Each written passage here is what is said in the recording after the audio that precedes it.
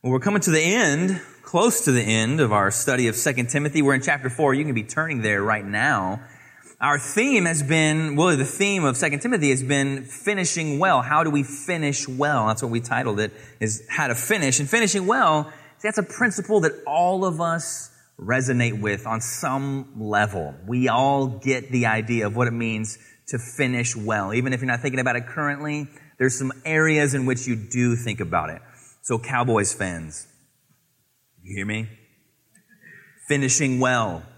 Wouldn't you rather go to the playoffs at 9-7 as a wild card and win the Super Bowl rather than finish the season at 12-4 and then lose first round again? Wouldn't you rather have that? Wouldn't you rather finish well? Parents with teenagers, would you rather have your kids finish well, or are you okay with them starting the year with A's and B's and ending with D's and F's? But they had A's and B's at the beginning, right? Will we accept that? Investors, are you happy with your stock today that's down 30 points? Because a few months ago it used to be up 30 points? Are we okay with that? Do we like that? And then Astros fans, what was our biggest fear going into the World Series? Was it hitting? No. Was it starting pitching? No. It was closers. How are we ever going to get out of a game? How are we going to finish the game? That was the biggest fear, right? So this resonates with us, the idea of being able to finish well. See, early on in my ministry, I admired the young, excited, energized guy with the big ministry, the loud presence in the room. I looked up to that kind of guy because he had a lot of energy, a lot of excitement, seemed like the ideal role model. But then a piece of advice that my dad gave me years prior came to ring very true in the present when he said, Stuart, a lot of the time we assume that the most excited and the loudest guy is also the most right. And that is very often not the case. It was true. And as the years went on, I just kind of started seeing men like that flame out in the ministry. They would just kind of peter out, but either by sin or just some other kind of grand humbling. And then I started looking at the old guys. Well, it's not the young guys who are excited and loud, and it's the old guys who are a little more seasoned. Maybe they've paid their dues. They've kind of put in their time into the ministry. Let me look up to those guys. It seems like the ideal role model, just the mere fact of extended time in the ministry. But then I started noticing a lot of old guys, older men in ministry, that they would divert in one of two ways. The first way being that they would get sour and frustrated with everybody but themselves. That everybody was wrong but them. Or they would get so lazily entitled that they would say and do whatever they wanted because they put in their company time and now they've earned it. And so that started frustrating. Then I started looking to Scripture for this. Should have started there, but let's go to Scripture now and let's look at this idea of finishing well, this life of serving God. And I started seeing the same pattern. I mean, just go down the men who spoke for God in Scriptures. Moses starts out in Pharaoh's house. He's prominent, ready to go. Then he kills a guy. Then he ends up in the wilderness. And then he becomes the voice of victory, the voice of Exodus, the one given the law to write down. But then he gets frustrated with the people and he whacks a rock and then he ends up dying alone on a hill, not allowed to go into the promised land. And then you look at Samson. He's blessed by God from birth with uncanny strength, with godly parents. 3 easy rules to keep. He keeps none of them. He marries a prostitute, leaves her, sleeps with another prostitute, then ends up blind with no eyes and full of pride and dead. And then you get to Saul. Saul is hand-chosen by God. He prophesies early on. Everybody loves him. They think that he's awesome. And then he can't keep one simple ceremonial law. And then he ends up dead and pegged to a wall by 4 spears in a foreign land. David, man after God's own heart, he's empowered by God to conquer all of Israel's enemies. He expands their borders. He increases their wealth. He brings back religious order, but he refuses to order his own home. And he has a son who rapes his own daughter and then overthrows him. And then he dies, though he had many wives, in a very lonely state. And then his son after him is Solomon, who was granted the greatest wisdom that any human being has ever had, more wisdom than we could ever imagine, more riches than we could ever imagine, brings prosperity to the people of God like they've never seen since. And yet he marries 1,000 foreign women, introduces idolatry into the nation, and his sons split the kingdom, and he dies in embarrassment. And then Uzziah, another king. He's king at 16 years old, and he's scared to death. He trusts God. God brings victory. He brings peace, brings prosperity. So Uzziah wins a few battles. He creates a few military advancements technologically. And then he gets so cocky, he thinks that he can blow off all of God's law and walk right in the temple and do whatever he wants. And then he dies in shame and embarrassment. And then Jonah's told to evangelize a pagan people. Don't know God at all. He rebels and runs away because he's a racist. And then God gets a hold of them supernaturally by a giant fish that spits him out. He preaches a simple gospel message. An entire city, nation state comes to Christ, and then he pouts and throws a fit, and then story just ends. So where is the example of the guy who finishes well? Where is that in Scripture? I mean, we gotta find it. So I began to realize that finishing well, I mean, that may be the most difficult thing that we've been given to do in this Christian life. Finishing well. Now, I can't tell you how many men and women that I know of my generation, maybe a little bit younger, maybe a little bit older, who, when they started having their own kids, their parents, the grandparents of their kids, just kind of chucked it. They quit living to the moral structures that they had placed on their own kids, and they're kind of just 7 sweet nuts to the wind. They're just going to do whatever they want. They're not paying attention to anything. They're striving to anything. Not playing to the highest standard. They're kind of grazed into this pathetic version of spiritual retirement. And it happens to all of us. So now when I meet with an older man in the ministry, you know what I ask them? I ask them, how do you finish well? I don't ask them, how do you grow your church to be huge? I don't ask them, how do you get your book published? I ask them, how do you finish well? How do you go wire to wire, glorifying God with all that you say and do, with all that your life is, and all that your ministry is? How do you do that? How are you planning on doing that? That's what I asked the guy. You get a lot of different answers when you ask that kind of question. But then we come across 2 Timothy 4. So we ask all these questions and we see all of this and we resonate with all of this. People who start well and finish terribly. And we see that in our own lives. We fear that in our own lives. But then we come across 2 Timothy 4, 6, 7, and 8. And we get to see it really be manifest in somebody's lives. Paul has finished and he has no reason to be embarrassed. And this is the inspired word of God. Thus it is true. And he's just a mere human being. So therefore, it can be done. We're going to see that in Paul's life here, that this is the end goal for all Christians, and it is a lofty goal.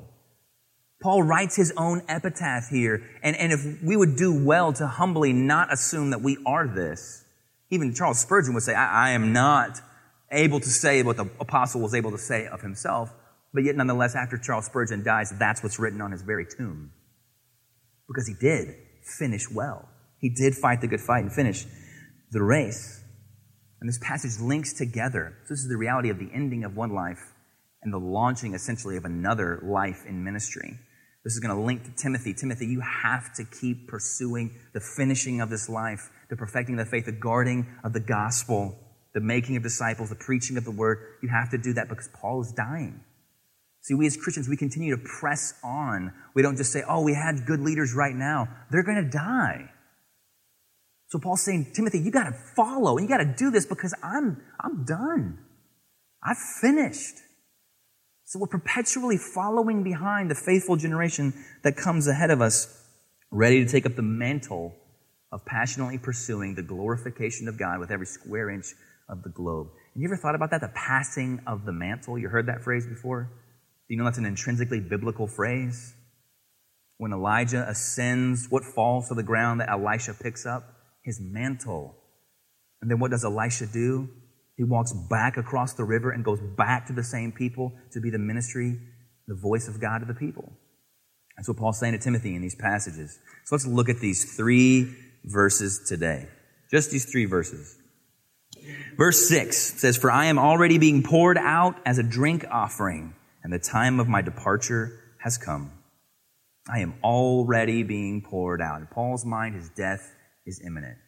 It has begun. My death march has begun. he will not escape his current imprisonment. If you're just joining us today, Paul is in prison for the last time, and he knows he's not getting out.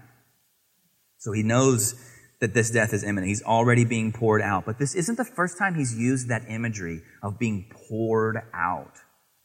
He's used it before in a time where he was in prison and he was going to get out. In Philippians 2:17, he says, even if I am to be poured out as a drink offering upon the sacrificial offering of your faith, I am glad and rejoice with you all. Even if. So how can we understand what this idea of a drink offering is? Well, let's take Philippians 2:17 and try to make us understand further 2 Timothy 4:6. He says, even if I am to be poured out as a drink offering upon the sacrificial offering of your faith, I am glad.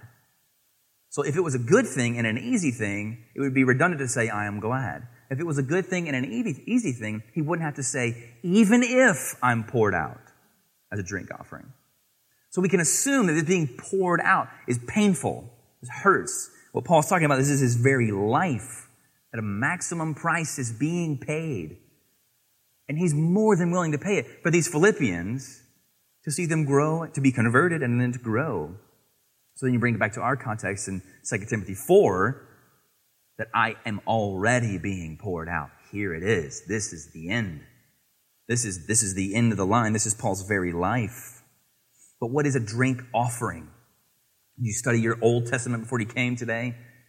Leviticus 23 and Numbers 15 talk about a drink offering. It was associated with the festival of first fruits. And what would happen is you would have a burnt offering, you would have a grain offering, you'd have a wave offering. After these series of offerings that were laid out, the drink offering was the last thing. And it would be a mixture of wine and kind of oil, and you would pour it out real slow after everything had already been laid out. After all the other sacrifices had been made, the drink offering was the last one in Numbers 15. This was to be done when the people of God came into the promised land also. So you see that significance tied to it. That God says, when you come into my land, this is what you do. The promised land, when you're there, when you've arrived, that's what you do. And Paul says, I'm being poured out as a drink offering. The journey as aliens and strangers in foreign lands was over when the drink offering came. The drink offering was a symbol of joy, but it wasn't the main thing. It was just the accent on it. Charles Spurgeon describes it like this. He says, now Paul does not venture to call himself an offering. Christ is his offering.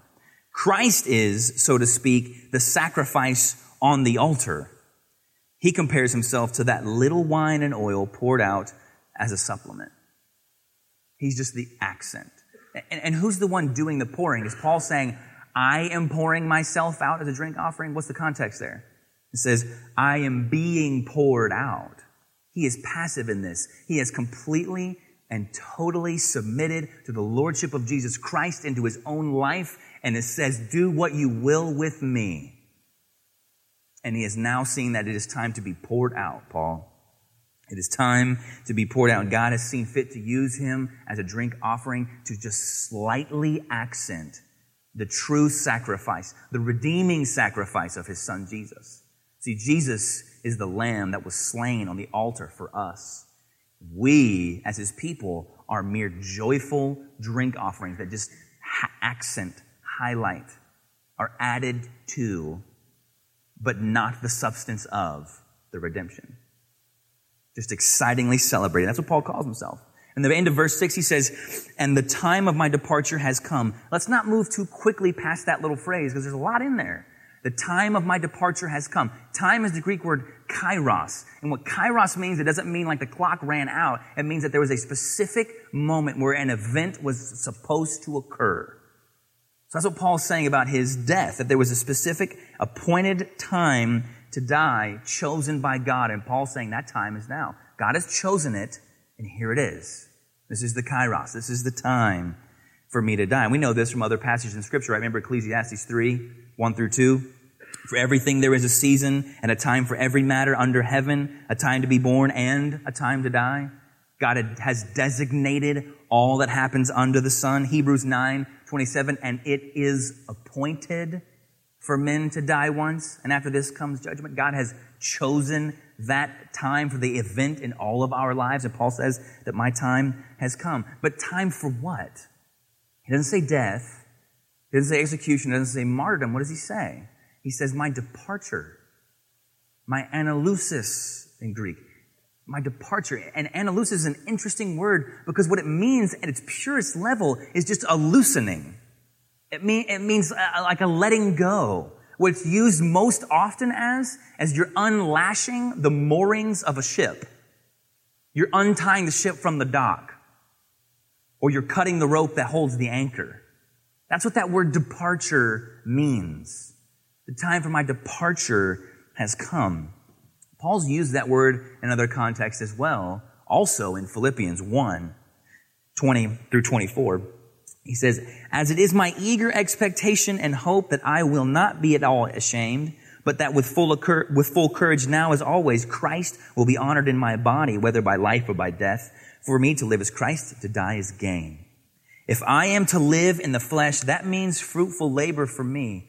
Yet, which I shall choose, I cannot tell. I am hard pressed between the two. My desire is to depart, to move on, to be loosed, and be with Christ. For that is far better. But to remain in the flesh is more necessary on your account. So when you hear the word departure, we're not thinking an ending. I think of departure, I think of airplanes. Where airplanes, when they're departing, what are they doing? Are they just going to vanish into thin atmosphere? No, they're going to land somewhere else, right? And the unmooring of a ship, it's not just setting it out to be scuttled. That ship is going somewhere else. We can't see it from here, but that ship is going somewhere else. That's what Paul's calling his death. It's a departure. Going to somewhere else that we can't see right now. That's how we need to think about it. That's how Paul thinks about it. And where's his destination? Is to be with Christ. To live as Christ, to die as gain. To depart and be with Christ is very much better. And then he summarizes his life in verse 7. Let's look at this. He says, I have fought the good fight. I have finished the race. I have kept the faith. Fought the good fight, finishing a race, and keeping the faith. Past tense. They're done. I fought the good fight. Like the soldier. Remember the illustration in chapter 2, 3, and 4? Chapter 2, verses 3 and 4? The soldier of Christ. He engaged in the right battle. The only battle worth fighting. Paul says, I fought the good fight. The one for the renown of the King of Kings. And he has already charged Timothy to do this very thing, to fight the good fight twice in his previous letter. In 1 Timothy 1:18, he says, wage the good warfare. And in 1 Timothy 6:12, he says, fight the good fight. Timothy, do this. And now he says that he has done it. That at the end of his life, he says, young man, I'm here to tell you that it can be done. Some of us get bogged down in the details of Scripture, don't we? Or in the commands of Scripture. They sound so daunting. They sound so big. They sound impossible. I can't possibly do that. You say these grand things, but there's no way that I could do that. To realize how thick they are. But how encouraging would it be to hear from your father, your mother in the faith, your real mother, be they Christians or not, or your real father, that I'm here to tell you it can be done. All that I've told you to do, Timothy, it is possible to look back on your life without embarrassment. Just look at my own life as an example. How encouraging would that be to hear from that person in your life? I feel no remorse or regret of the way that I've lived. I know I'm about to be face to face with Jesus, but I'm not embarrassed. Everything that I trained you to do, young man, for the glory of Christ, it can be done till the end of your life. You can do it. Don't you want to be able to say that to your own kids? Or to the people that you've discipled, or your brothers and sisters, younger brothers and sisters in the faith? That I don't have to have this embarrassing deathbed confession, but I can say, I fought the good fight. And be honest about it. Paul's just a regular human, and he's saying this. This would be encouraging to young Timothy, and he says, I have finished the race, like the athlete in chapter 2, verse 5, right? Or 2, verse 6, rather. You recall in Acts 20, when Paul was talking to the elders of the church that Timothy's the pastor of in Ephesus? What does he say when he says, this is my one goal in life? In Acts 20, verse 24, he says, but I do not account my life of any value nor as precious to myself, if only I may finish my course and the ministry that I received from the Lord Jesus Christ to testify to the gospel of the grace of God. He said, I don't care about my life at all. It has no value to me at all. The only thing that I want to do is finish my course. And now Paul can say that the mission of his life is the summary of his life. Because he said, I have finished the race. The summary of his life, he accomplished the mission. He completed the mission of his life. All he wanted to do was finish the race that his Savior had laid out for him. He wasn't trying to stack up accolades and outrank anybody. He just wanted to finish. And he finished. He did finish. There's nothing left for him to do on earth. He planted churches all over the Mediterranean world. He preached the gospel every single place that he went. He trained men for the ministry. He wrote over half of the New Testament. And all from a guy who began his ministry trying to end and eliminate and exterminate all that was Christian. And that guy can say at the end of his life, I finished my race. We should all desire to collapse into heaven, bloody and sweaty and out of breath and exhausted. We should all desire that. That's the heart of the Apostle Paul. So I say, I've finished my race and I have kept the faith. I have kept the faith. Like the guardian he told Timothy to be in chapter 1, verse 14. Timothy, guard the good deposit. Paul says, I have kept it. I have guarded it. He has done that. And what does it mean to do this? Does it mean that Paul kept his faith in God all the way up to the end? And thus his life was sealed and his salvation was sealed by his own actions? No, of course not. Jude uses the faith here Jude uses the faith in chapter 1, verse 3 of Jude to refer to the entirety of the Christian belief system. And so Paul's using it here as well in the same way that he has remained consistent with the Christian doctrines as revealed in Scripture through a life that was lived consistently with them. Paul never conceded on a point of biblical clarity in his life. He never conceded. He never wavered in resiliency to biblical truth under the pressure of the culture, under the pressure of immature Christians. And it's most easy to cave to pressure when it's coming from within your own camp, isn't it? We want so badly to have a tribe that when from within our tribe we are pressured toward a liberal position on the Scriptures, it's easy to cave because I just want to stay a part of the group. And Paul can say, I never did that. And it cost him. We'll see next week that Demas left him over that. Paul lived consistently with his own charge that he gave the Corinthian church in 1 Corinthians 15:58. He said, therefore, my beloved brothers, be steadfast, immovable, always abounding in the work of the Lord, knowing that your toil is not in vain in the Lord. He obeyed that. He lived that. He sprinted through the tape. See, too often we get caught between two things that are bad. We get caught between victim theology or vainglorious theology. See, victim theology endlessly sputters topics like brokenness, inner woundedness, and downtrodden spirits, and etc. And the individual is always a victim, and God just wants you to lean into your brokenness and your sadness. All they talk about is getting hurt and being hurt. But on the other side of that coin is vainglorious theology. Vainglorious theology rambles on brashly about your own accomplishments and your ability to summon the supernatural at will to vanquish the darkness as your own hero. See, that's vaingloriousness, that we somehow have powers equal to Jesus himself and we can summon those powers. All they talk about is spiritual machismo. What Paul models here in verse 7 is victor theology. It is not vainglorious, and he is not victimized because not of his own strength and zeal, but because of Christ is he victorious. And the same is true for you and I. In Romans 8, Paul says in 35 and 37, who shall separate us from the love of Christ? Shall tribulation or distress or persecution or famine or nakedness or danger or sword? No. In all these things, we are more than conquerors through him who loved us.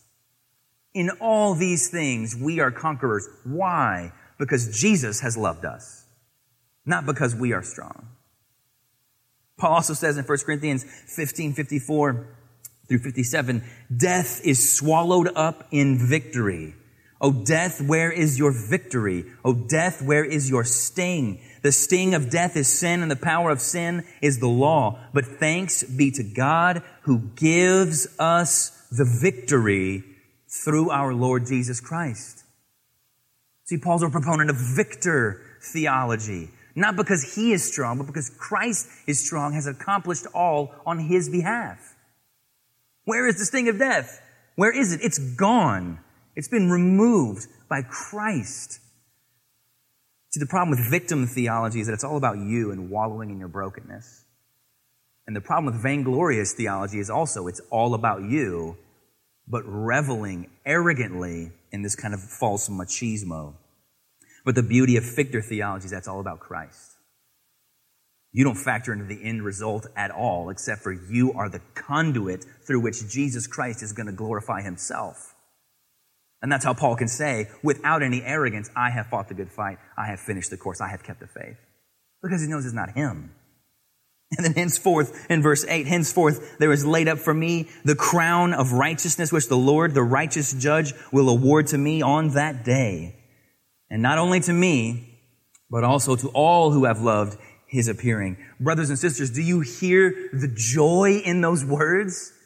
Hear them. Hear the joy in those words. There is laid up for me a crown of righteousness. It is there. It is waiting. Laid up for me. And that crown of righteousness. What is the crown of righteousness? James calls it a crown of life. But this crown of righteousness, what is this? It represents eternal righteousness, i.e., the righteousness that Jesus Christ accomplished and then imputes to those who believe in him on faith, gives them his righteousness, the moment above belief. See, Paul can honestly say, hear the joy here. Paul can honestly say that upon his death, when he stands before who? What does verse 8 say? The Lord, the righteous judge. When he stands before the all-seeing scrutiny of Jesus Christ, he'll still be rewarded the crown of life. Is that not preposterous? That after Jesus fully vets me, fully judges me, look at everything that I've ever done into my essence of who I am, he's still going to award me the crown of righteousness, eternal life. Why would he do that? For no reason, but because he's not evaluating me upon what I've done and who I am. Because who I am is a filthy sinner, and what I've done is rebel against him. But thanks be to God that we can be found in Christ in faith alone. See, this is unthinkable joy. When people want to feel comfortable in their own sin, what do they often say? You hear the words, only God can judge me. Only God can judge me. Really? Do you want to have said that? So you're going to forego all moral evaluation by finite human beings, and you're going to defer to a later point in time when you will be judged by the infinite, all-knowing, all-seeing, all-scrutinizing God of the universe. That's what you're going to postpone to? And if you were a criminal, what lawyer would ever take that case? Only God can judge me? Please. Yeah, that's true, yes. But will you survive that judgment? See, Paul can say, that after that judgment, after he's been thoroughly vetted and pierced through into the deepest, darkest parts of his heart, Jesus is still going to give him the crown of righteousness. Can you believe that? Can you believe that? And he knows he's going to survive that judgment. And not only will he survive it, he will come out on the other side blessed for eternity after that judgment. Have we grasped the preposterousness of this verse today? Why on earth would God ever award me anything? I can't think of a single reason why. But Paul's saying he's going to be awarded the crown of righteousness because what have I done in and of my own initiative and in and of my own strength that could ever cause the creator of the universe to stand up, clap, and then give me an award? What have I ever done that could ever merit that? From the one who speaks and worlds appear. But Paul says that's what's going to happen. He will receive the crown of righteousness by this judge. The fact is that God hasn't and won't award you based on what you have done. He will award you based upon what Christ has done. See, he grants this crown of righteousness according to his mercy, not according to anything else. Titus 3:5, what does Titus 3:5 say? He saved us, not on the basis of deeds which we have done in righteousness, but according to his mercy. That's how we are saved. That's how Paul can go into this death. And here's where it gets even more preposterous. It's not just for people who are dubbed apostles. It's not just for people who are the disciples of apostles. Do you see how verse 8 ends? Which the Lord, the righteous judge, will award to me on that day, and not only to me, but also to all who have loved his appearing. All who have loved his appearing.